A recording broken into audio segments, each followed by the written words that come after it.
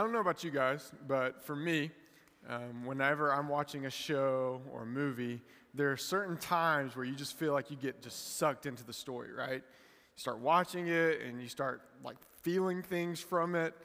And I can remember there was a time not too long ago where Sarah and I were watching TV, just flipping through the channels, and we caught a show, and I don't even know what show it was, but it was just in the middle of the show, but it just kind of trapped us. We were like, got sucked in immediately. And so we start watching this show, and what happened was there was this evil man and his organization, and they were going into homes, and they were kidnapping these children and forcing them to kill their families, and then taking them and making them into child soldiers.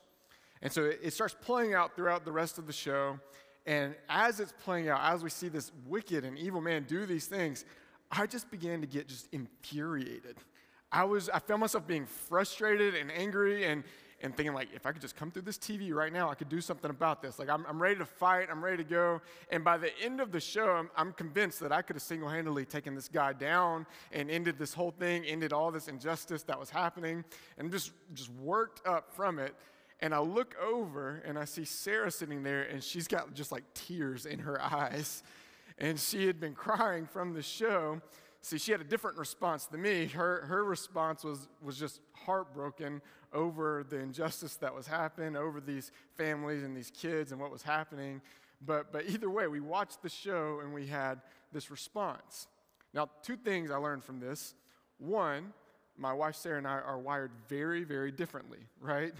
When she sees injustice and things like that happen, it breaks her heart. And she can be emotional sometimes, so sometimes it means tears fall, even if it's just a commercial. But she has her heart just broken at the mistreatment and the injustice of others.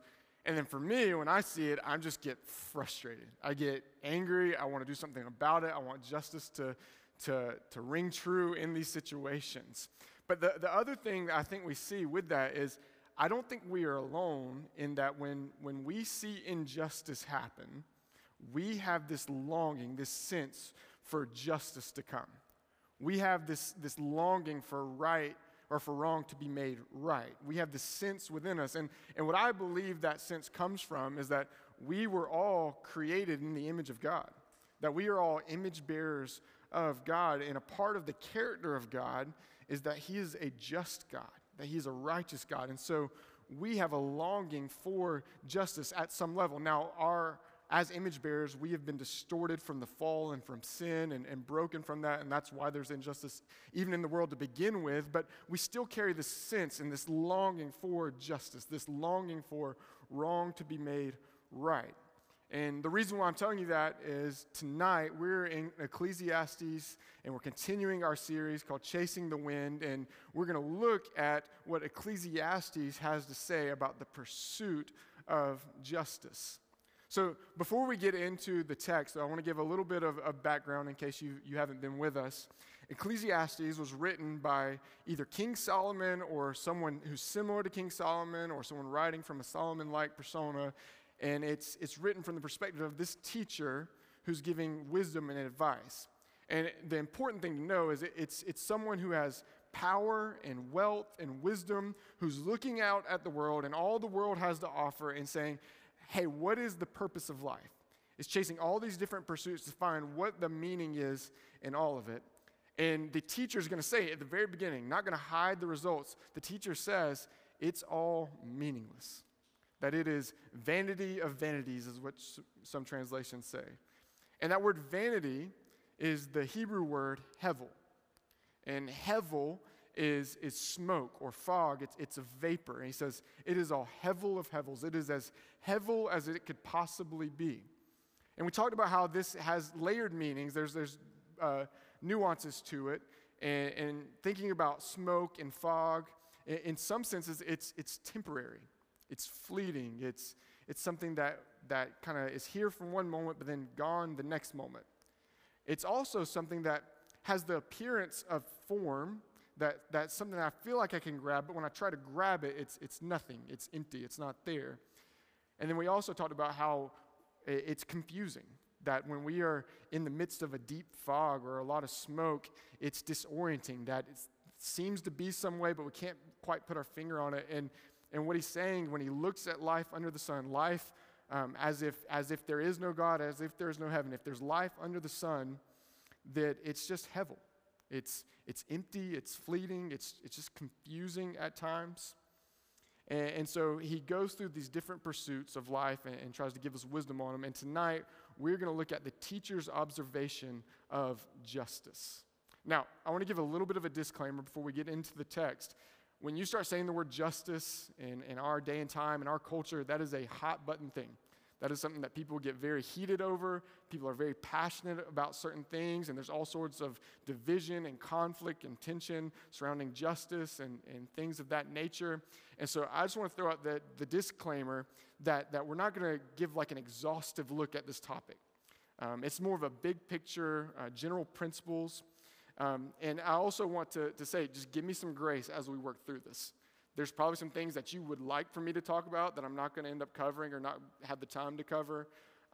There might even be some things that I say that might rub you the wrong way and frustrate you. And what I'm asking for is just give me some grace.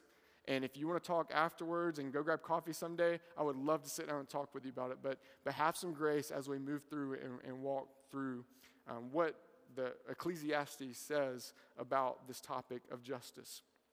So with that, you can turn in your Bibles to Ecclesiastes chapter 3. Or if you got an outline when you came in, it'll be on there as well.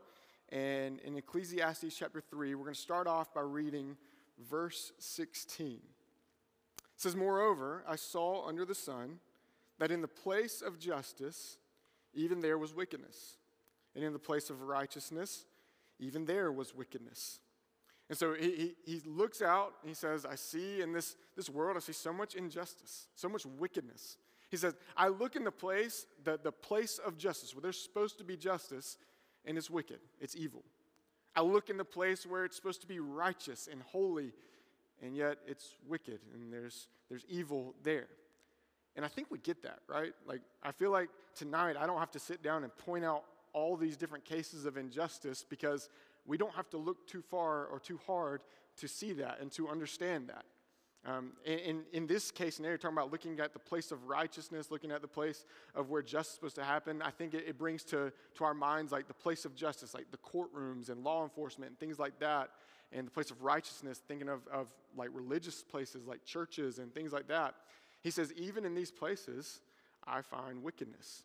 And I know for me personally, I've seen this firsthand. Like I've seen firsthand someone who was in a place of authority with law enforcement and who was also a church leader hurt some of my friends and is now in prison for that. Like, we've seen this firsthand, that even in these places where we expect to find good, there's still wickedness and there's injustice that happens. Continuing on in verse 17, it says, I said in my heart, God will judge the righteous and the wicked, for there is a time for every matter and for every work. We're going to come back to that verse, so put a mark there. I said in my heart, with regard to the children of man, that God is testing them, that they may see that they themselves are but beasts. For what happens to children of man and what happens to the beast is the same. As one dies, so another. They all have the same breath, and man has no advantage over the beast. For all is vanity. All go to one place. All are from the dust, and to dust all return. Who knows whether the spirit of man goes upward and the spirit of the beast goes down to the earth? So he's looking and he says, I see that man's showing us that we are really beasts. And in these verses, it called back some language from Genesis where God calls mankind to rule over and have dominion over the earth and the things of the earth, that have dominion over the beast, and to be co-rulers and co-reigners with God. But we find in Genesis 3 that mankind instead submits to the rule of beast. They submit to the serpent who deceived Eve and in turn mankind. And so then we see from there, mankind spirals and begins to look more and more like beasts rather than princes and princesses of God. That if you think about it, beasts, they have this carnal nature, right? They act on instinct. They act out of selfish ambition. They have no sense of morality or justice. They act out of self-preservation, and whatever they feel like doing, they do. And if we look at mankind, if we were honest, we look a lot more like beasts than we would like to admit, where we don't have to look far to find mankind acting without a sense of justice or morality. That sure, because we're image bearers of God, we'll do good things from time to time, and we'll fight for justice, and we'll do good, but because we are fallen image bearers, because we've been twisted by sinfulness in our hearts, we a lot of times look more like beasts. We trample over one another. We hurt one another. We, out of self-preservation, step over other people and harm other people.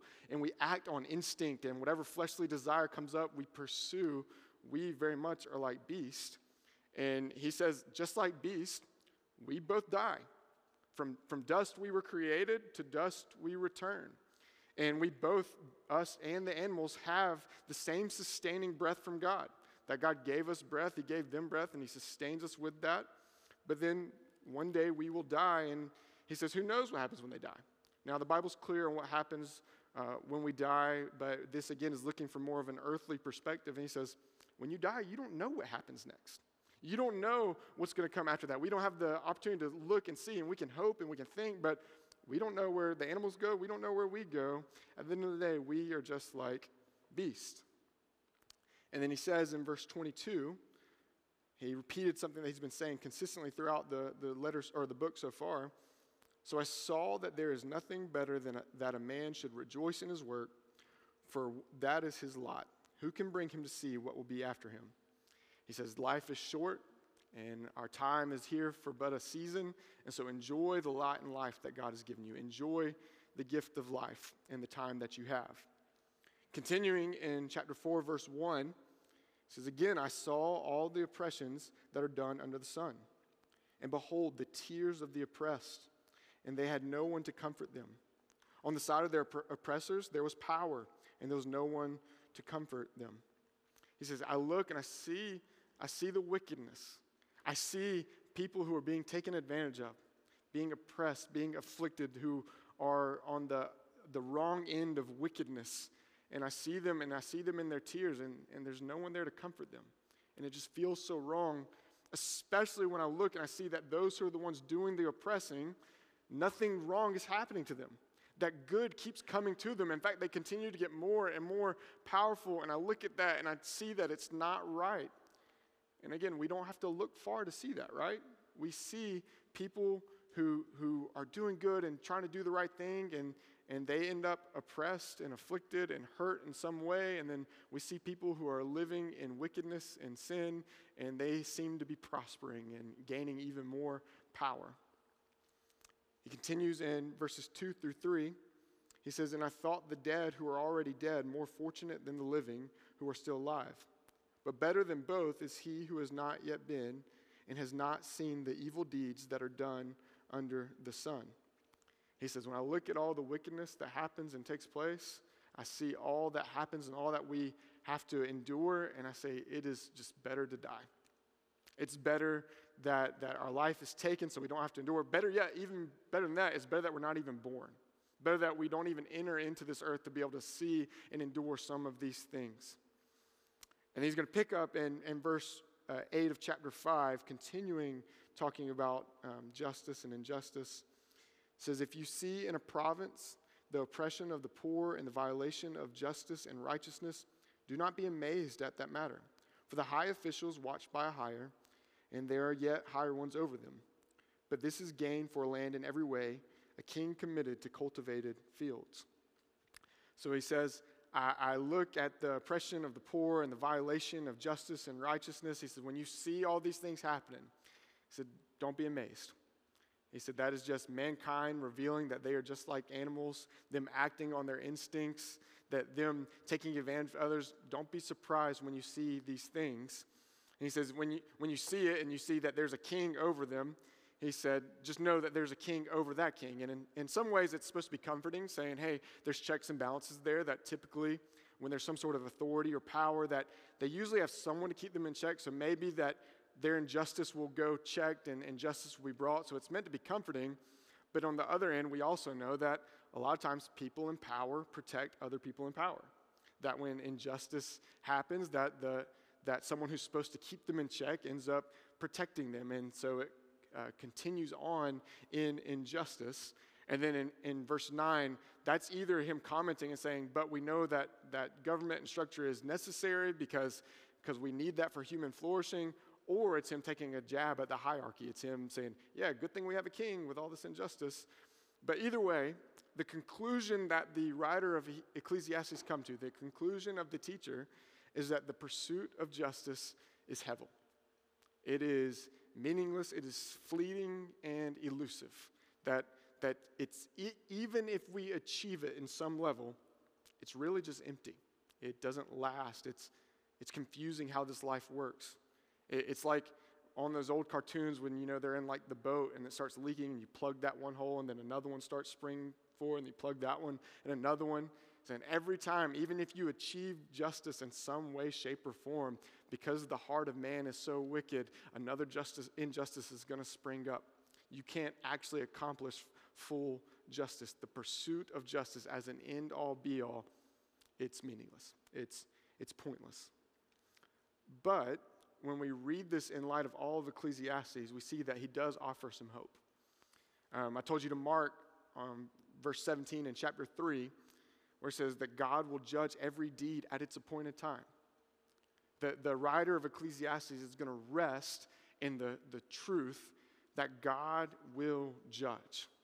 That at its appointed time, we don't know when that is, but at his appointed time, he, the just judge, will come and judge and make right every wrong. That's the conclusion, in fact, of Ecclesiastes there in chapter 12, verses 13 through 14. He says, this is it. This is all that I've seen. This is the whole duty of man, to fear God, keep his commandments, because God will come and he will judge every deed. That he will right every wrong, every injustice he will have an answer for. But what we've said this whole time is that at face value, that's still not quite good news for us. That on face value, the fact that God will come and judge every injustice is actually quite terrifying for us. And here's why. Because we ourselves are perpetrators of injustice. That we don't have to look far and look hard at our lives to see times where we have hurt one another, we've lied and mistreated other people, where we have offended and violated others.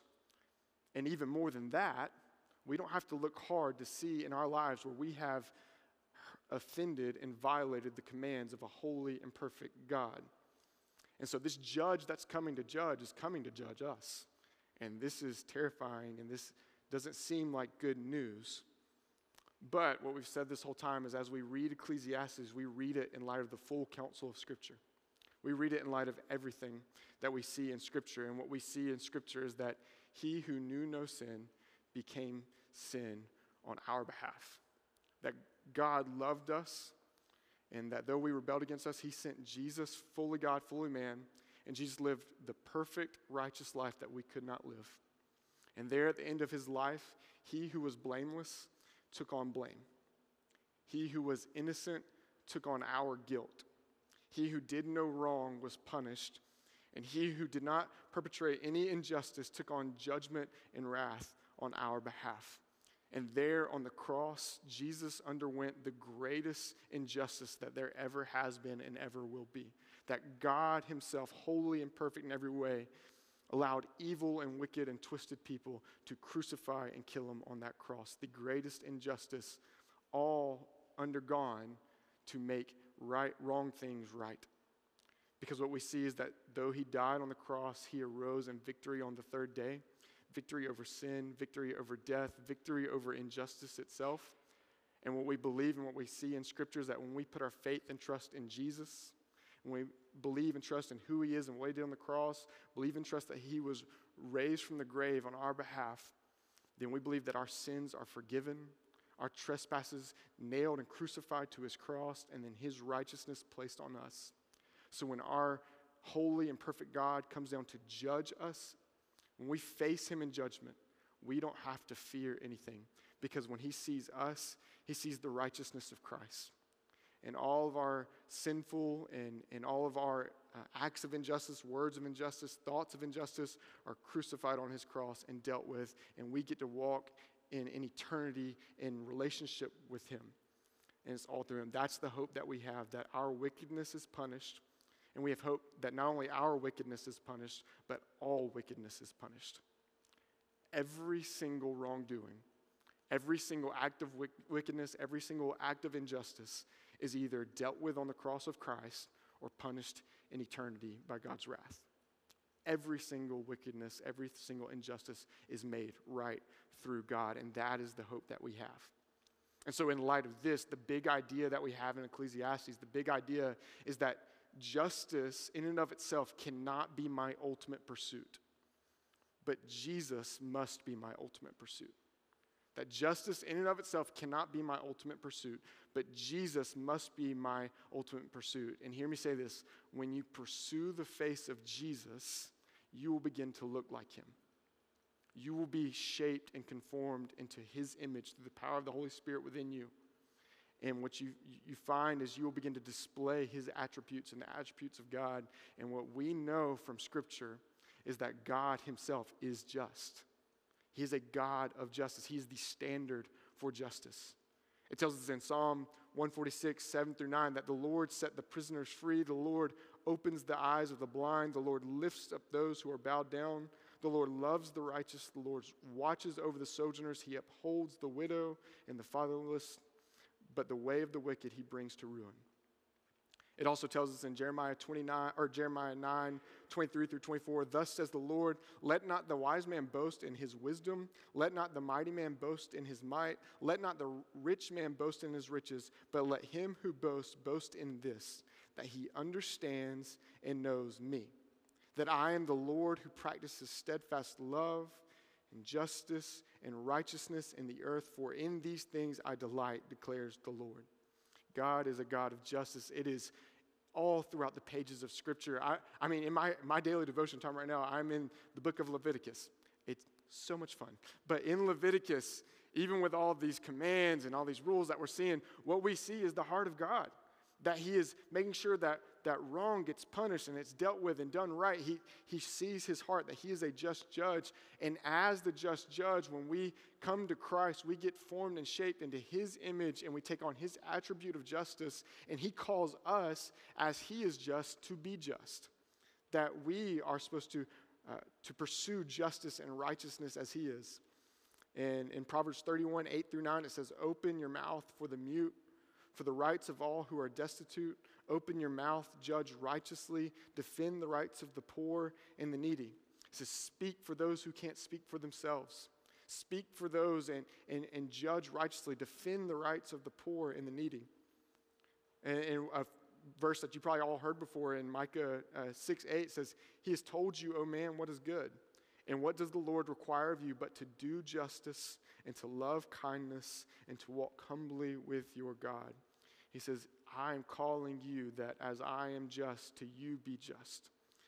And justice is both righting wrongdoings and it's doing right. That it's taking what's been wrong and making it right, and it's you pursuing what is right daily. It's a pursuit of justice and righteousness. And so as we kind of see that big principle, I want us to then shift and say, okay, what does it look like then for me as a follower of Jesus to then pursue justice? What does that look like? And I want to give us a few principles, but again, I want to give you a disclaimer. This most certainly is not exhaustive, and this is not me telling you certain instances on how you're supposed to respond. This is more so us looking at general biblical principles and applying them to our lives so that we can then navigate what it means to follow Jesus and pursue justice. So here's a few principles for us on the Christian pursuit of justice. Number one is we must see justice as a means of pointing to the kingdom. We must see justice as a means of pointing to the kingdom. Here's the thing. Even if every single justice or injustice is made right, even if every single thing of injustice is made right, but the sins are not dealt with either on the cross of Christ, then they will be dealt with in eternity. They will be dealt with by the wrath of God. So here's what I'm saying. If all the homeless are sheltered, if all the orphans find loving families, if victims see their oppressors come to justice, But if the injustice of sin is not dealt with on the cross of Christ, it will be dealt with in eternity, and those things are just a Band-Aid on a terminal cancer. We as Christians have a more full view of true justice. And true justice is, yes, us pursuing, making wrongdoings right in this life and in this earth. It's absolutely that, but it's even more than that, looking and seeing that wrongdoings are crucified on the cross of Christ, that we find life in Christ. That's the big pursuit. Pastor Rashawn Graves, he says it this way. He says, we speak and act against injustice, not in an attempt to create a utopian society, but in a spirit-empowered effort to point to the true utopian society to come. That as Christians, we seek justice, we fight for justice, we have a heart and a passion for justice so that we can point to the kingdom that is to come, the kingdom that is going to be ushered in when Christ comes and retrieves his bride, the kingdom where there is no more pain, no more tears, no more injustice. We seek and fight for justice so that we can point to that kingdom that is to come. So we must see justice as a means of pointing to that kingdom. Number 2 is we must work from the inside out. We must work from the inside out. So King David, when he was king in Israel, a lot of us have probably heard the story where he sees another man's wife named Bathsheba, and he takes her for his own. He sleeps with her, and at best it's adultery, and at worst it's rape. And she ends up getting pregnant, and he tries to cover up his wrongdoing by bringing her wife home. And when he brings her husband home, Uriah, he tries to convince him to sleep with her to cover it up, but he wouldn't do it. And so to cover that up, he has Uriah killed on battle. And not only does he end up getting killed, but several other men. It's this just really egregious acts of sin upon sin upon sin. It's just this egregious act of injustice. But David, thinking it's all done and resolved, he kind of goes on. And the prophet Nathan comes to him, and he tells him this story. He says that there is a rich man and there's a poor man. And the rich man, he's got a lot of herds and a lot of flocks, but the poor man, he can't afford it. He buys this one little lamb, and he loves this lamb, and he cares for this lamb. This lamb sits in his lap and drinks from his cup. It plays with his kids. It says that this lamb is like a daughter to him. But the rich man, when this traveler was passing through, didn't want to sacrifice one of his flock to feed this traveler. And so he steals the one little lamb from that poor man and sacrifices it and gives it to this traveler. And when King David heard this, he kind of interjects, and he is outraged. He is infuriated at this injustice that takes place. He says this man should be killed, and the retribution should be made for this, should be paid in fourfold. He is outraged at this injustice, and Nathan looks at him and says, David, you are that man. You are the man. You are the rich man who took advantage of this poor man. You are the one. You are outraged about this injustice of some random man in this kingdom, yet you are blind to the injustice that's in your heart. I think we often can find ourselves like David, where we find ourselves outraged at the injustices going around us and injustices that are thousands of miles away, which we should be outraged about, but we're blind to it's in our heart. So many people, I think, are outraged at something that's happening miles and miles away while they're sitting in class and they're cheating their way through their classes, or while they're lying to their friends, or where they're being deceptive in other ways. They're outraged at some foreign injustice, which again, as they should be, but they're blind to the injustice within them. We've got to start with our own heart. We've got to start with our own wickedness. David, when he hears this story, he's broken over his sin. We see in Psalm 51, he's crying out to God, and he's broken over the sin. He repents of it. He says, God, have mercy on me. God, create in me a clean heart. Purge this sin from me. God, keep me close to you. Restore the joy of my salvation. And what we find is the Lord forgives him. And after he's repented of the sin, as he's writing this psalm, he then is able to look outward at the injustice that's happening around the world. He then says, I will then teach transgressors your ways. I'll teach those who are far from you about your commands. See, it starts with us looking at our hearts. It's us looking at the injustice and the wickedness of our own hearts, and only then can we turn outward. From there, we broaden out a little bit and we look at our relationships. We're called to be at peace with those around us. We're called to live at peace with others. But also often what I see is people who are passionate about some cause, something in the world, but passive about your little brother who is really struggling in school right now. You find yourself passionate about things that are going around the world, but you're passive and blind to your professor whose class you go in every single week, and that professor's depressed and doesn't even know Jesus. You find yourself passionate about some foreign cause, but then you're passive to the fact that your parents are really anxious, struggling, trying to make ends meet. You're passionate about some foreign cause, but you're passive when your friends have been rude and inconsiderate to some waitress that you're eating at their table. See, we can have the tendency to look far, but then really right in front of us, there's so much injustice happening. And so we have to raise our eyes up to what's going on around us. Some of you, I see, we have so much drama and contention with all these relationships around us, but we never consider that maybe we're the reason for the drama. We never stop to ask, what's wrong in my heart that's causing this? And so we have to look at ourselves, we have to look at our relationships, and then from there, yes, absolutely, look into the community. Jeremiah 29:7 says, "But seek the welfare of the city where I have sent you in exile, and pray to the Lord on its behalf. For its welfare you will find your welfare." And this is written to Israel when they're in exile. He's like, this is not your forever home. This is not where you'll last. It's only for a season. But while you're here, seek the welfare of that city. That's why Northway, our part of our vision is for the gospel, for the city. We know that we have a heavenly home and that this life we're just passing through. But while we're here, we want to seek the welfare of our city. And I can tell you there's so much brokenness in this city. If you don't believe me, download the 13WMAZ news app and turn your notifications on, and you'll find out all the things that are happening, and it's all really, truly just so tragic.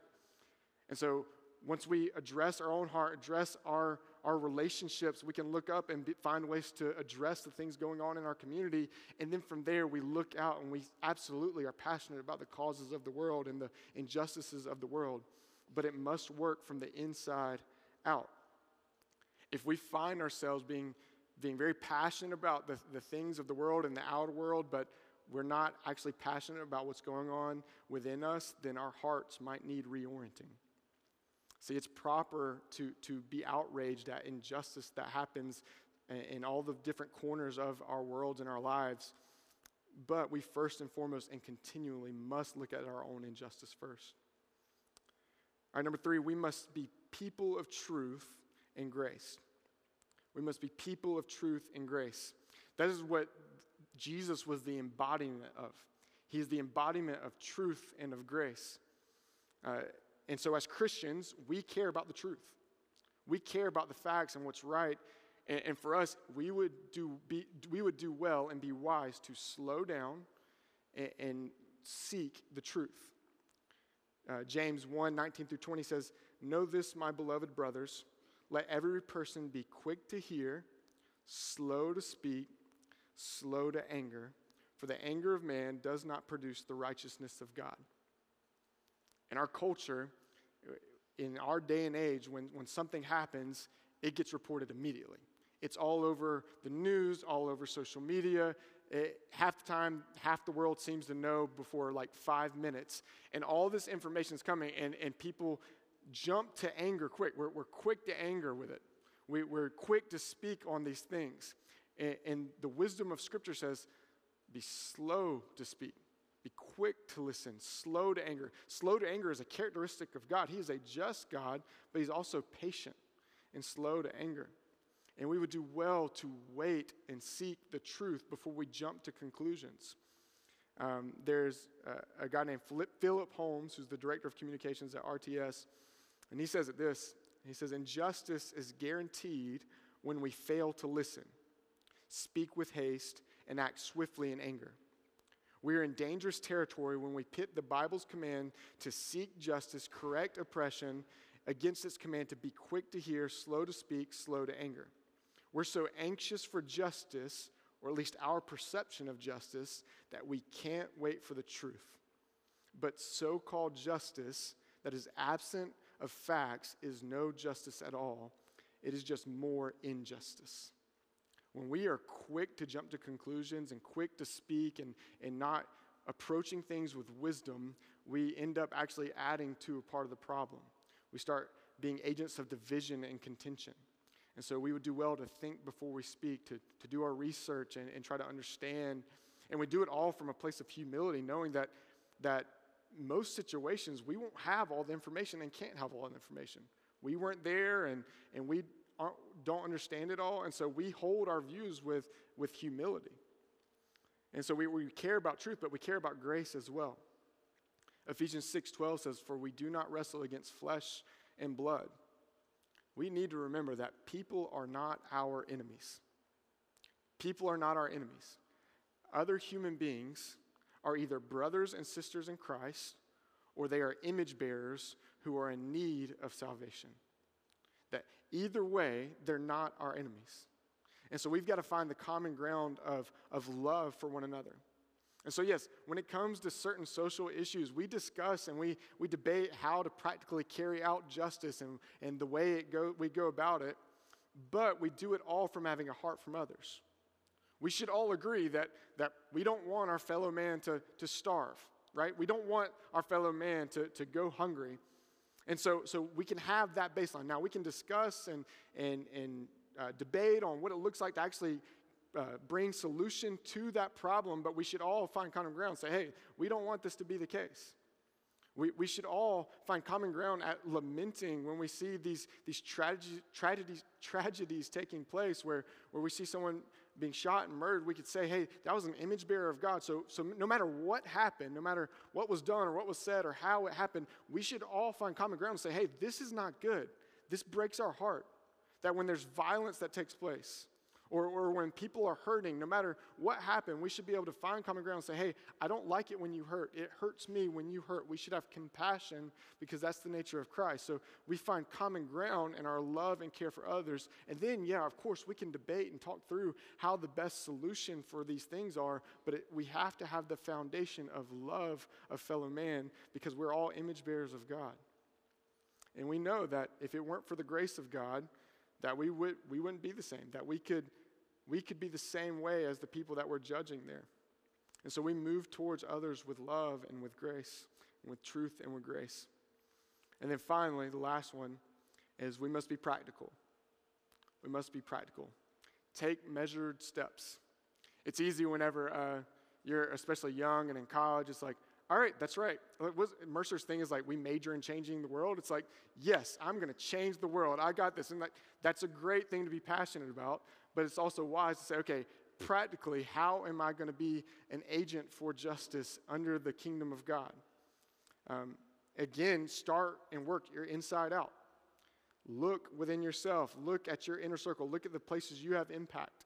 And then raise your eyes as you go out. A very practical thing that you can do it anywhere is pray. Spend time praying for these things, praying for these causes. And you might say, well, that doesn't seem like much of an action there. And I hear you, but I love what John Piper says. He says, if prayer seems to you a diversion from productivity, remember God does more in 5 seconds than we can in 5 hours. If we ever fall prey to saying like, I don't know, praying doesn't feel like doing much, we got to remember who's the one with true authority and power here. And he's the one who has the power to make change that, honestly, it doesn't happen apart from his allowance anyways. And so we must find ourselves given over to prayer. Another thing is look at your passions. Look at what excites you. It's impossible for you to try to carry out justice to every single thing in this world. And so find something that excites you, that you're passionate about. I can remember a few years ago, at the church I was at last, we had this nursing home ministry where you go to the nursing home and you spend time with them. And I got to tell you, if I'm going to be honest with you, that's just not my thing. I did it with a smile on my face, but just not my favorite place to be. But I was talking to a girl who was there, who was a part of our ministry, and she's like, I love this. Like, I love old people. It just excites me to be around them. The smell doesn't bother me. And she was even talking, she's like, even like the thought of like working here and having to like bathe them and change their diapers, like that excites me. And I'm like, I think you know what you should do then with your life. If that's what you're passionate about, go and do it. That's okay that wasn't my thing. But for her, it was her thing. And we all have different things and passions. So I'd say find something that you're passionate about and then take practical steps in carrying out that passion.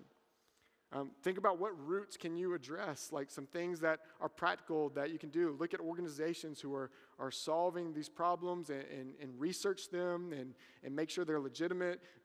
Take practical steps to do these things. So here they are. We must see justice as a means of pointing to the kingdom.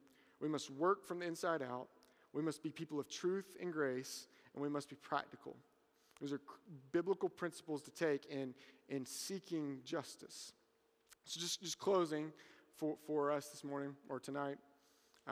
For those of you who are believers, some of you are pretty passive right now when it comes to justice. Like your heart's kind of calloused, and you hear about brokenness that goes on in the world and your city and throughout the different pockets of the world. You see brokenness within your friendships and families, and you're numb to it. You need to understand that justice is close to the heart of God, that he hurts when people hurt. He has compassion, and that he loves them.